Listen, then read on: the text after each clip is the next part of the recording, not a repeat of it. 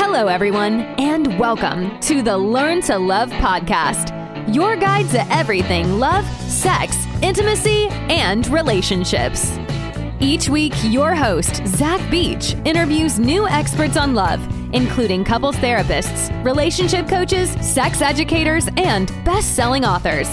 Learn the best tips and cutting-edge wisdom to better love yourself, others, and the world. Thanks so much for joining us. We hope you enjoy the show.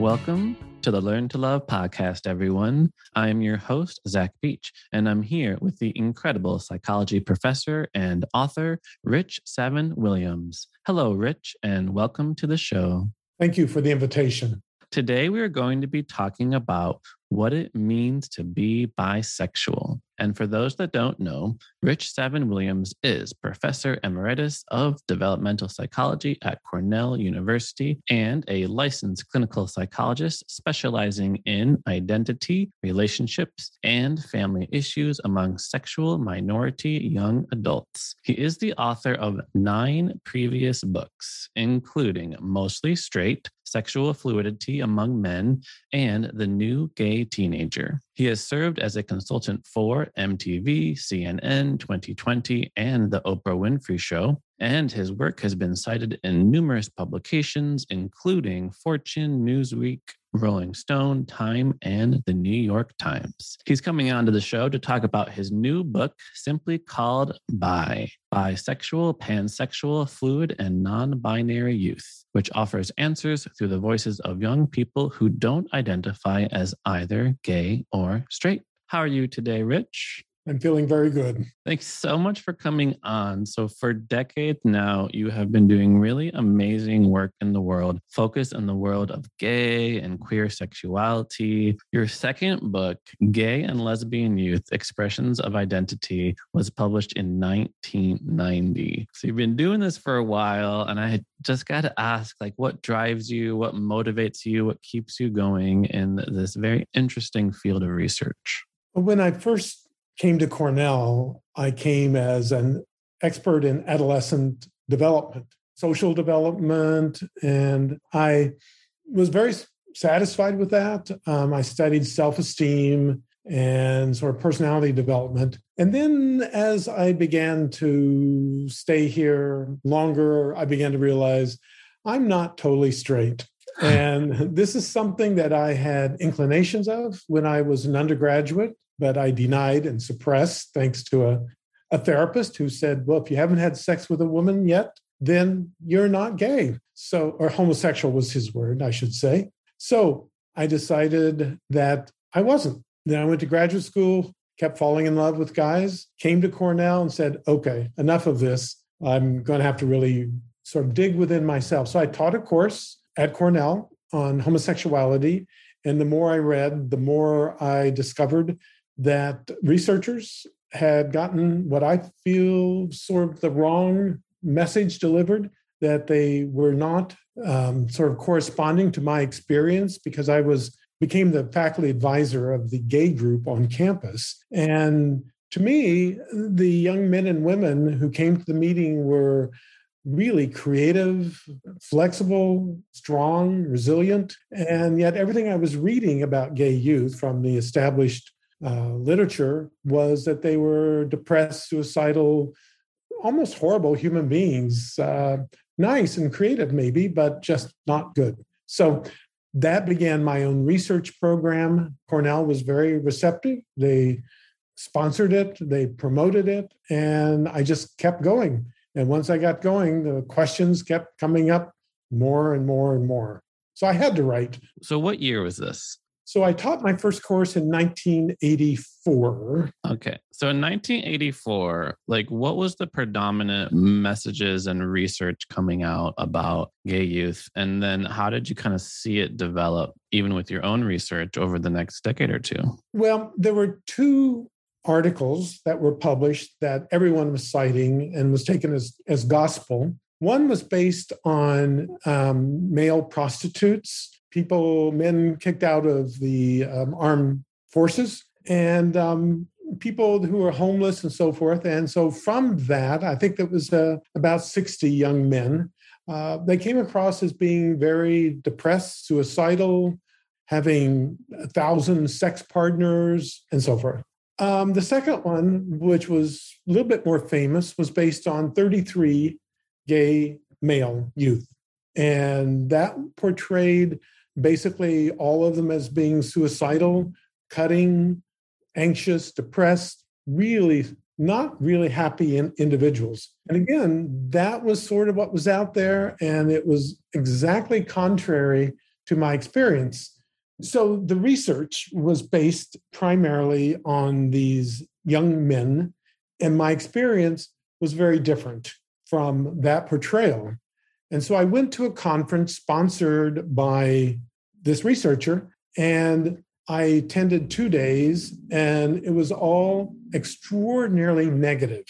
Everything said about gay youth was very negative, and it said, essentially, they're homeless, they run away, they try to kill themselves, and just everyone was in agreement. Oh, those sorry, poor kids. And I was sitting there and asking some questions, but I was basically denied my own feelings or thoughts about it because it was out of step with the people who were invited to present their clinical cases or research. Wow. So this is recently.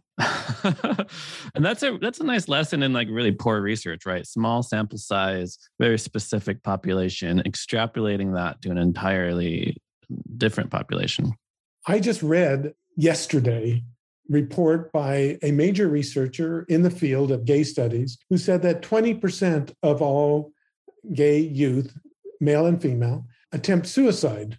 And that's an astonishing percentage. And I believe the reality is probably 5% based on my reading of the literature. But again, there's a very strong impetus for portraying gay youth as being hopeless and mentally not well, because then you get resources and you get sympathy. And my perspective is, well, if it's not true, is that worthwhile? And maybe there's a different portrayal of our youth that might be more helpful for them, which is, hey, it's fun to be gay. Hey, you can be healthy and gay. You can live a great life. You can get married now. You can do a lot of things and be gay. So it's a very different portrayal, and actually one that I prefer because I also think it's more honest. I prefer that one too. Sounds a lot more positive. It almost reminds me a little bit of Dan Savage, It Gets Better campaign, which is really targeted to certain youth and really troubling childhoods, troubling communities, to realize that when you do get older and get out of perhaps the small town that you're in, things get a lot better and things get a lot more fun. Yes. So our topic for today is actually on bisexuality. And before we get into what it means to be bisexual, I want to kind of go a little bit deeper into these terms. People don't realize that even the terms heterosexual, homosexual are recent inventions only coming to use in kind of the early 1900s. And if I'm not mistaken, they were never really used to describe like someone's internal stable identity. So for our listeners unfamiliar, like what changed in the cultural lexicon and how we use these terms? Well, very little changed for a number of years, it feels like to me. I mean, once Kinsey did his research and published sort of the sexual orientation spectrum, going from 0, which was totally straight or heterosexual, he called it, to 6 being totally homosexual, with the middle assuming to be bisexual, then there was a sense that he was referring not just to behavior, who you have sex with, but also in terms of who you fantasize about. But he never really saw these as being identity terms. Like he would be shocked if someone went around and said, oh, by the way, I'm gay or I'm bisexual. That's not what was happening in the 50s. But I think as the gay movement, liberation, whatever one wants to call it, began to progress, then I think it became more and more not just about sexual behavior, but also about who we love. And gradually, it became more and more about identity. because the sense was, well, you could be gay and be a virgin. So it had to be more than just simply sexual behavior. Though the assumption was, I think, that bisexual meant that you had sex with both sexes. But what did that mean, really? Was it equal? Was it, if you had sex with 9 women and 1 man, were you still bisexual in the same way that if it was reversed? So the sexual behavior got a little bit problematic. And so the identity really took off and became the way of referring to sexual minorities, if you will. Mm-hmm. Yeah, it's so interesting because I remember I was on the radio listening to a debate one time, and there was a gentleman from the Christian right who was basically saying, to us, there's no such thing as like a gay identity, and gay is a behavior and it's a sinful behavior, and people can choose whether or not to participate in it. Now, obviously, this is not a point of view I ascribe to, but I often do think about like when we bring into this idea of like sexual fluidity, that our sexual identity can change over the course of many years, that bisexuality implies that you can be bisexual and be single and not having sex with anybody. And it does sort of imply like a choice that you do have. So how do we kind of balance between thinking that, okay, our sexuality is a fixed identity and therefore we do deserve a certain level of, say, basic human rights that comes with any sort of marginalized population, with also accommodating for the fact that it is flexible, it does change, there is a fluidity both for men and women in terms of how their sexuality changes over the course of their life? Well, which question there would John tackle first? So I do believe that whether one is granted human rights or civil rights should have nothing at all to do with their identity. Or I don't believe it should have anything to do with who you prefer to have sex with, except for, of course, there's underage people, which is another issue altogether. But in terms of gender, it should not be that way. And whether this is chosen, who you have sex with, or your identity, or whether it is somehow within you that you have no choice about, should not matter at all. You still deserve basic human rights. And to try to deny that on the basis of identity or sexual behavior seems a little bit against human rights to me, and I think to many others, that should not be the issue. Now, it is clear the religious right is right in the sense that you can choose who you have sex with.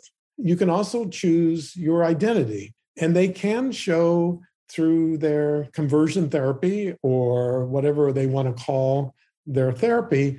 Certainly, those things can change. What doesn't appear to change so much is the issue of sexual attraction. You can deny that you're sexually attracted to someone, that's for sure, but there's no evidence that any kind of conversion therapy actually changes the sexual attraction component.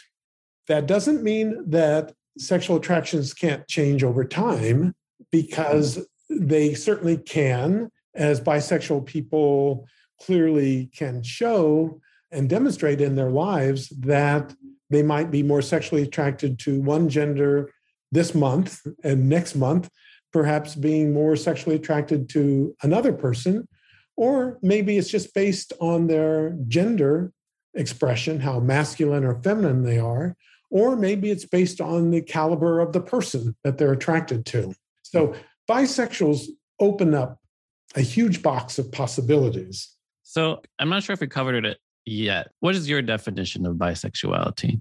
Bisexual for me can be an identity. I know it can also be in terms of the genders that you are attracted to, whether male or female or intersex, I guess would be a third option. The question, though, is it only sexual or is it also romantic? And I happen to believe very strongly that who you love or fall in love with or become infatuated or develop a crush is just as important and maybe more important than who you have sex with. Because I think probably your ability to control who you have fall in love with maybe is not as easy as who you have sex with. So it's both attractions and behavior and desires and arousals and also identity. So it's a lot of different things packaged into one label, which we can get into more later, perhaps, but a lot of people who are bisexual, by my definition, wouldn't identify as bisexual, and they might not want to be labeled bisexual. So in my interviews with young men and women, I did not say the word bisexual. They had to say it. And if they liked that word or accepted it, then okay, I went with it. But they didn't have to say they were bisexual in order for me to interview them. They simply had to acknowledge that they are attracted to both sexes. It's such a wonderful complexity of just human life, right? This division between sex and love and arousal and behaviors and identities. And I kind of saved this question for later, but it's coming up now because I did want to ask you a little bit about some just interesting terms that I've seen mainly come out of the asexual community, who often differentiate between sexual and romantic attraction, and will even use words like biromantic, homoromantic, heteroromantic. And in your book too, you differentiate between passionate and companionate love. And in your book, you also go into things like bromances and passionate friendships, right? So what have you found about sexual versus romantic attraction and how these play out in our lives?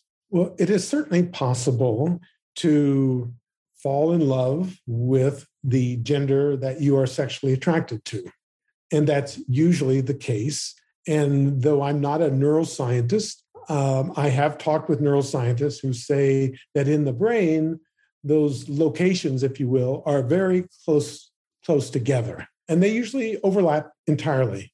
But I'm now convinced, after talking with these young people, that it need not necessarily be the case for those two to be in sync. So, for example, I give an example of a young man who has sexual attractions to guys, and he watches gay porn every day to be able to masturbate. And when he is with women, which he adores and loves with all of his heart and soul, and I could tell it in the interview situation that he really, really, really likes women. The problem is that he's not quite sure that his penis loves women. So what he does is he fantasizes gay porn while he has sex with women, and thus can have sex with women. He doesn't tell the women what's going on in his mind because it would be harmful, hurtful, and they probably would reject him if they really knew what was going on in his mind. Finally, he met this gorgeous young woman, and he felt honest enough to tell her what was going on. And she said, "Great, because you're great. Whatever it is that's going on in your mind, I don't care. You know, it's you, it's present right now, and that's all I care about, not what's going on in your fantasy world." Wow, he was happy as could be. So there's that remarkable contrast. I don't think I had anyone that was quite as clear cut. Now, another example, young women who frequently really liked to have sex with men, but kept falling in love with their female friends. And they just sort of thought this was like the passionate friendships that they had read about that all women have. All women love their best friend. But some of these women began to realize, no, yes, the passionate love is there, but it's also lustful feeling as well. So for these women, it was like they began to realize that their romantic love could extend to their female friends. So yes, they are bisexual. They might never identify as bisexual because they're having straight sex. And they might say, yes, maybe I'm mostly straight because I sort of would like to have sex with a woman if the right one came along. So again, this is part of the complexity of bisexuality that researchers really do not investigate or consider when they ask the question, are you gay, straight, or bi? Or don't know. Well, it seems a very challenging topic to research because you do have to figure out those categories like that you put people in. And it seems quite challenging to investigate the entire complexity of the human experience. I happen to think that the human experience is quite broad and we ought to not narrow it to little categories. And in this, I learned very much because I had in my past used the labels. And then when I began talking, that was when I did survey research. And then when I began my career interviewing young people, and I've interviewed probably close to 400 at this point about their sexual and romantic development, they began to tell me, especially with millennials and the Zoomers, the Generation Z youth, that they hate the categories that adults seem to want to impose on them. And so when they get a questionnaire that says, are you gay, straight, or bi, they might just skip the question, or they might tear up their questionnaire, or they just put down something that they're the closest to. So they might say, well, right now I'm more attracted to men than women, so I'll put down heterosexual. So it's a complication that we have ignored, and yet the vast majority of research on sexual minorities is based on these surveys. They're nationally based, we say.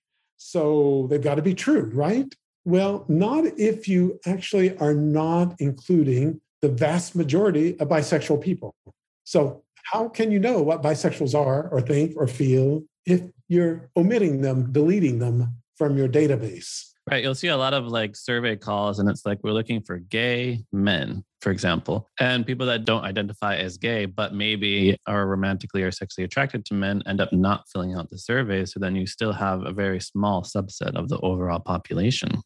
Absolutely. And that's why I have a tendency to question, I'll just be nice about it, to question the results whenever I see that it appears to me that they got a very biased sample of individuals.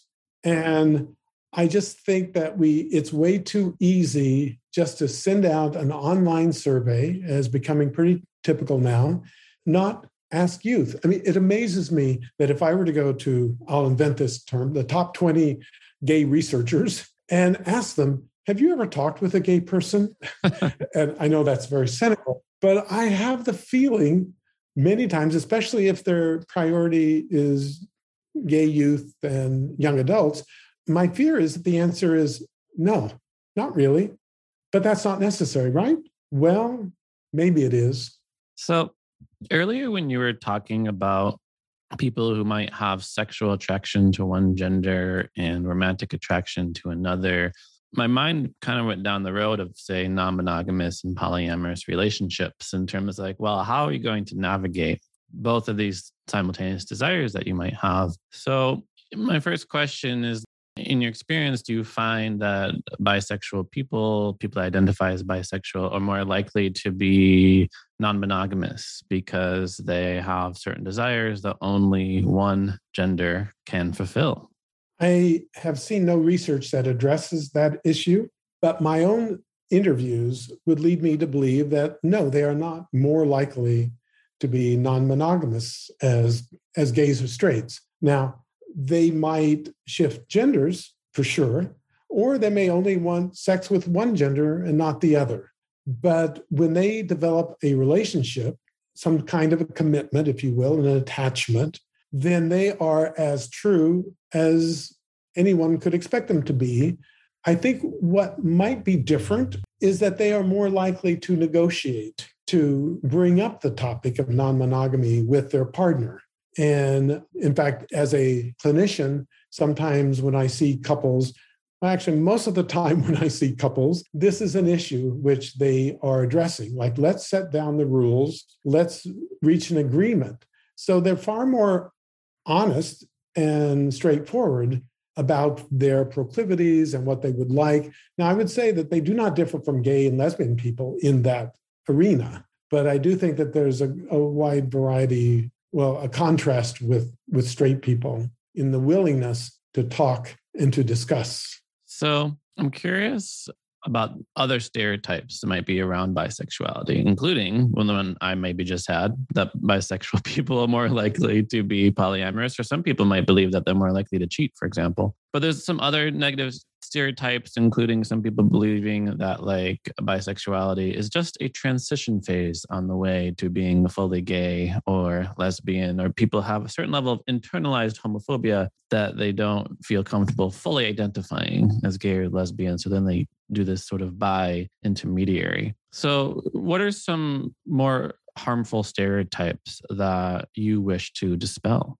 Well, one that I heard from straight men when I interviewed them was that bisexuals are bisexual because they want to have more sex. That is, they want to be able to open up the marketplace for anybody.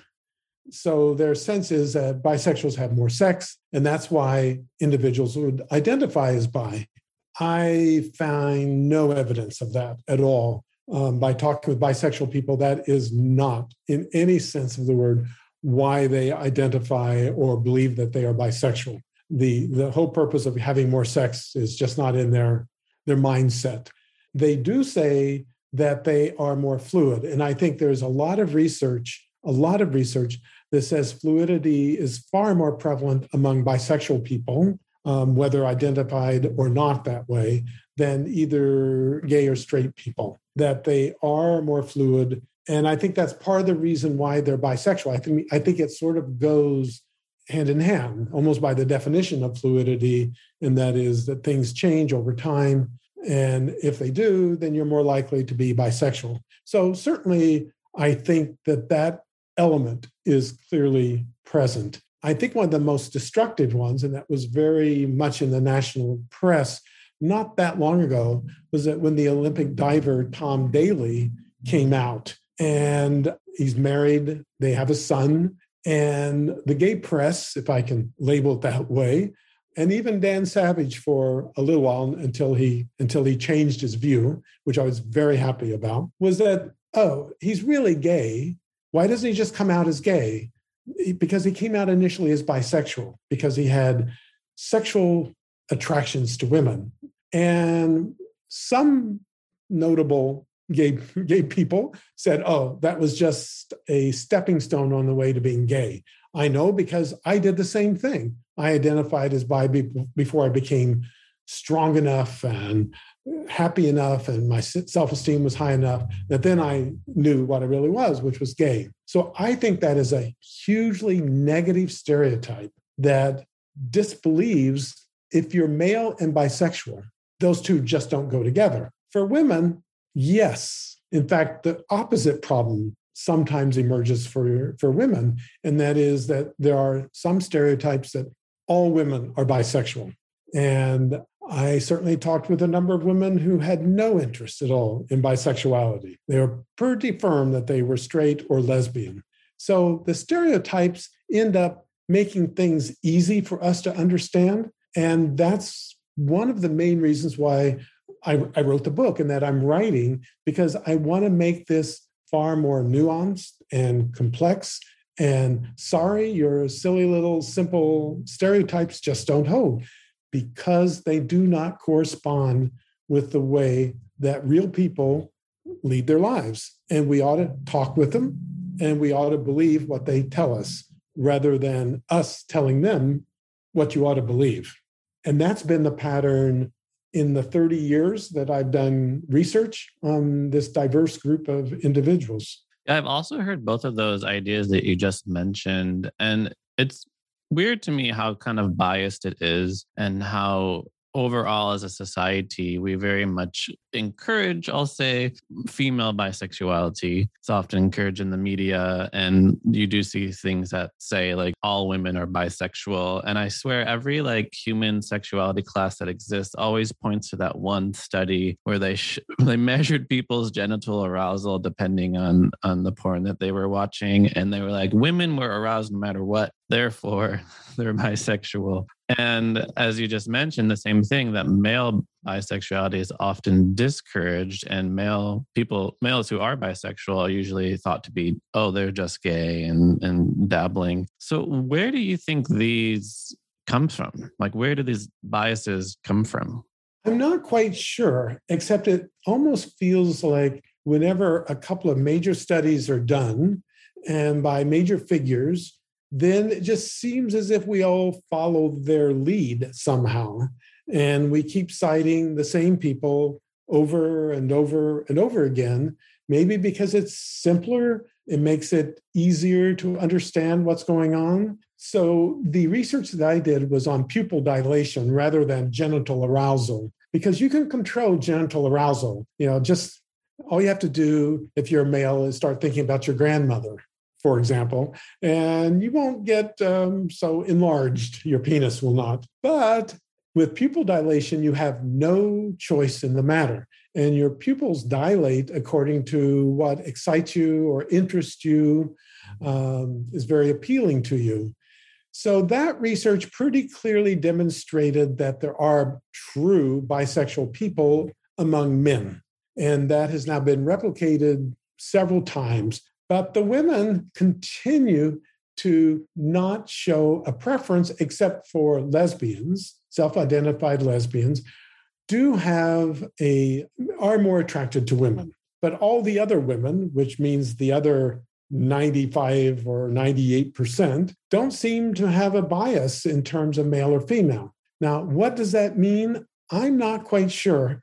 And there are a number of people sort of struggling with that issue. Other people don't say, or basically say, I don't care. It's just the way it is. Let's accept people for who they are and what they are and not rely on biological measures because they don't work. Well, does that mean we ought to ditch them? I don't think so, but it does make it more complicated. And there is a sex difference in terms of physiological measures of sexual orientation. Now, my preference would have been, if I had continued to conduct this research, is to try to get romantic orientation assessed. Now, would that be something that would distinguish the women in terms of if we showed love scenes or cuddling or kissing? I don't know. But you notice that all of these physiological measures are based on males and work with males, and they seem to, sort of somehow or the other sort of prefer men as their subjects. But why not turn it around and let's use women as the primary vehicle to try to understand sex and romance? That's so interesting, because I know for a lot of academics, it's an incredibly hot button issue to come out with kind of any study that says like men are better or more inclined to be like this, and women are more inclined or better to be like this, because then the media is going to latch onto it and be like, are you saying, women can't be CEOs? And they're just like, I'm just researching here. But another challenge with research is just getting the funding. So I'm kind of curious, in your decades of work of doing research into really important issues, kind of what challenges you have had around both getting the funding in order to research into behaviors of sexual minorities, and also if you've had any pushback when you do publish something and it goes against, it's not so politically correct, the results that you found.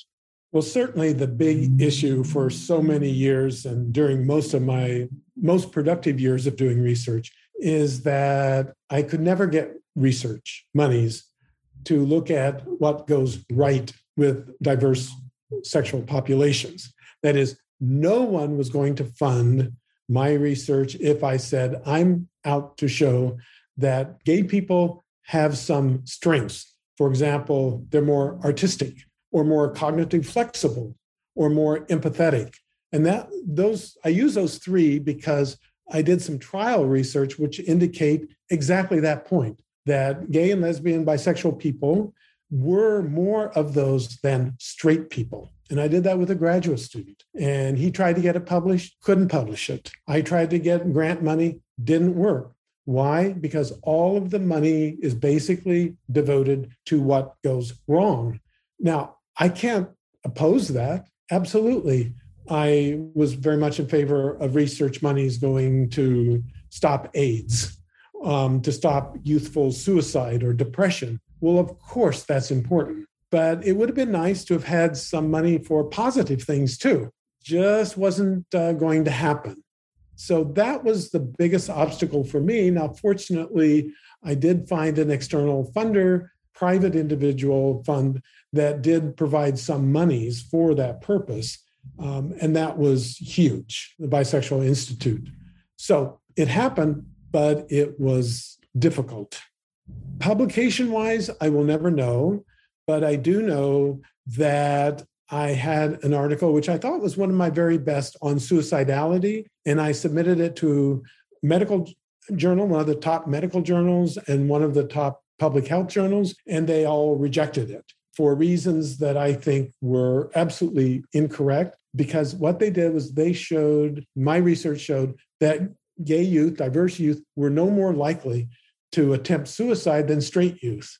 That was absolutely against sort of accepted knowledge, if you will. So it was rejected, and it never has been accepted, though I have been prone to put it in books, which cannot be rejected by editors and reviewers. But this is not surprising. Academics get very set on their research agenda, and they do not really want counter evidence. Well, it's so interesting to me because it brings up a little bit to me nature versus nurture. Like I could totally see a gay youth, their brain not having any predisposition to suicidality, but absolutely they live in a society that's very homophobic. Maybe they were bullied as a kid, and it might increase these rates. But it's interesting to hear your research saying that's not the case. So I almost feel like therefore gay youth are more resilient.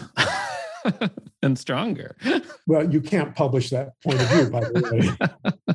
Well, so here's an example that illustrates what I'm talking about.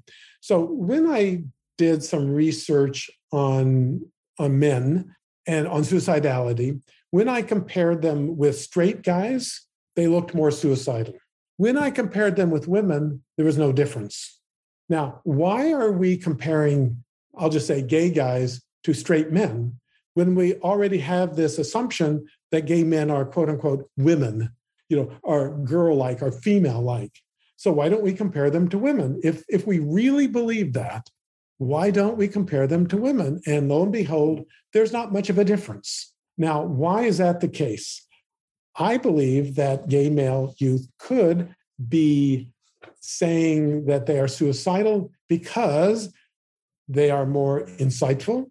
They're more in tune to what's going on within themselves. They do not feel hesitant to say what's going through them. And if they're kind of down or low or suicidal, they might say so, where a straight man would never say those words because that's not manly. That's not masculinity. So is it really not a measure of sexuality, but a measure of gender that makes for the suicidality of gay male youth? And that's something which I happen to believe, but I haven't shown it in my research. I haven't proven it because I've retired. I mean, I'm writing books now, not doing research.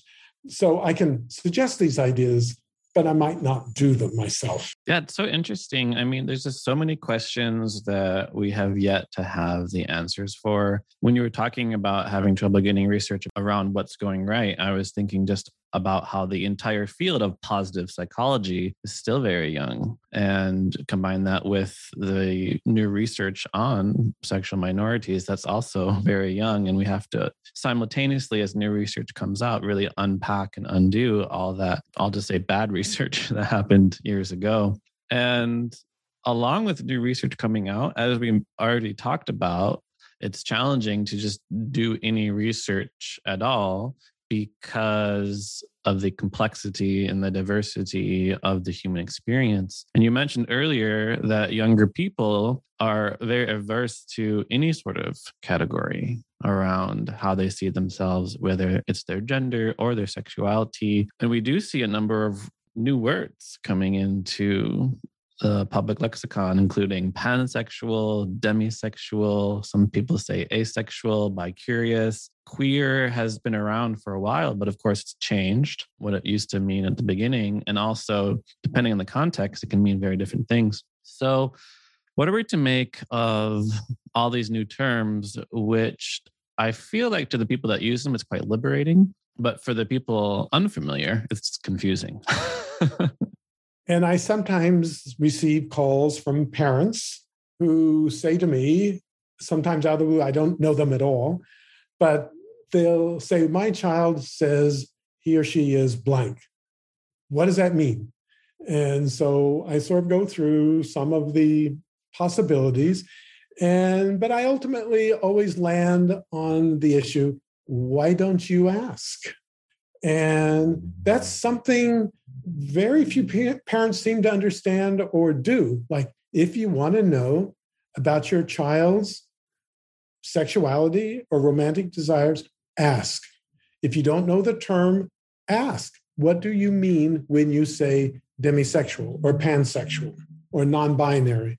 And it's striking that the parent would turn to, quote, unquote, an expert when the real expert is right there in front of them. So I do believe that these terms are very ambiguous at times. I find it extraordinarily difficult to come up or to stay, sort of modern or up to date on these terms and what they mean. Sometimes I have to go to the Urban Dictionary and go, oh yeah, right. What does that mean? Because it is complex, but I find that magical.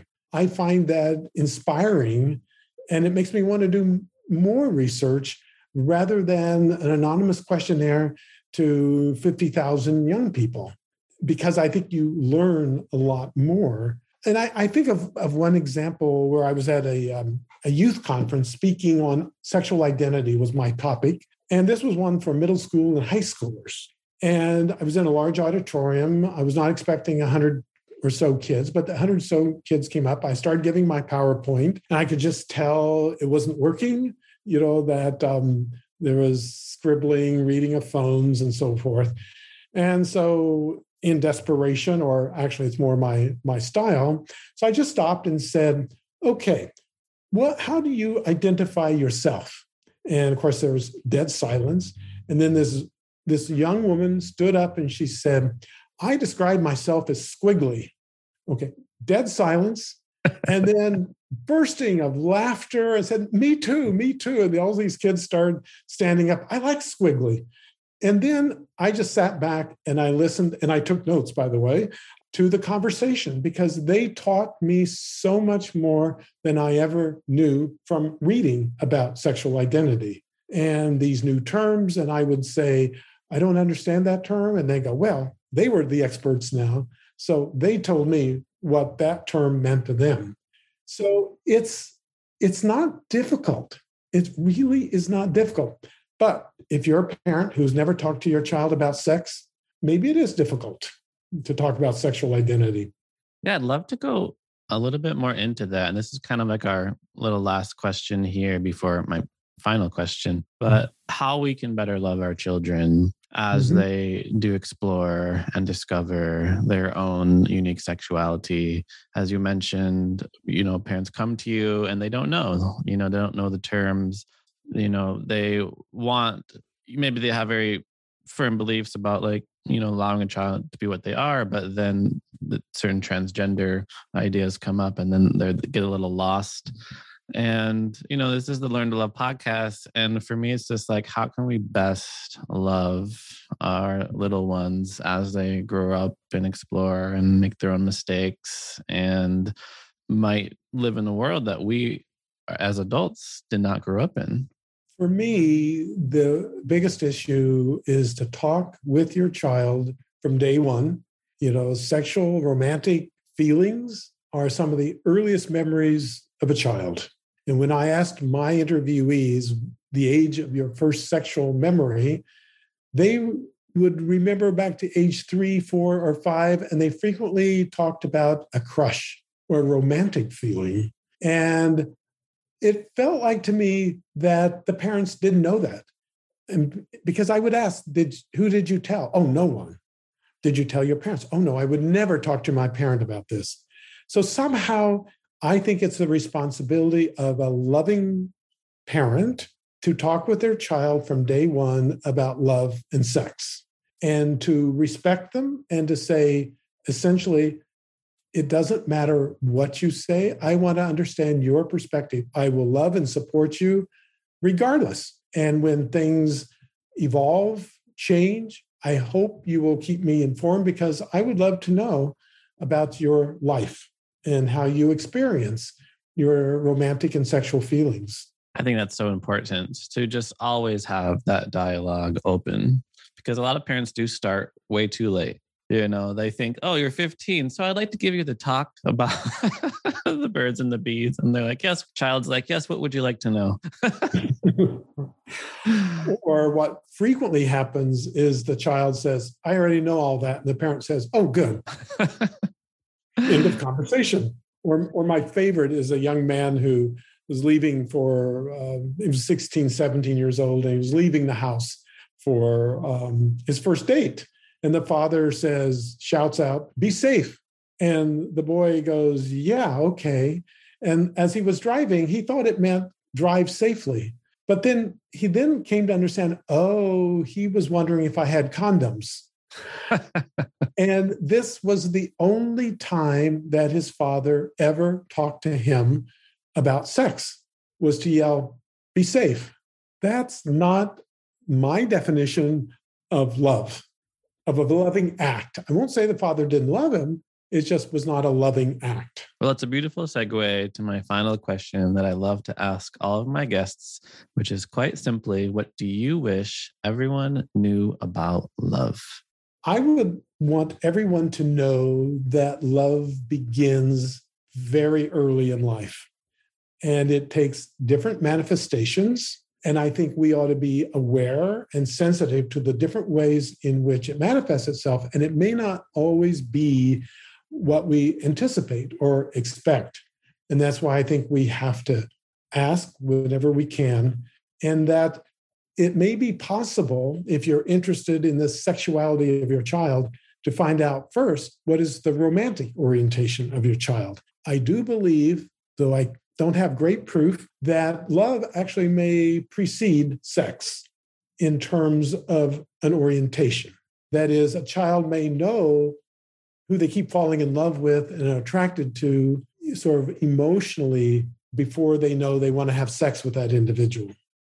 Well, I appreciate all the research that you've done, because it just opens so many doors. And I look forward to all these questions that came up on this podcast to be answered by future researchers who have built off the research that you have done. And I appreciate you coming out with this wonderful book, Bisexual, Pansexual, Fluid, and Non-Binary Youth. And for our listeners who want to learn more about you, how can they find you?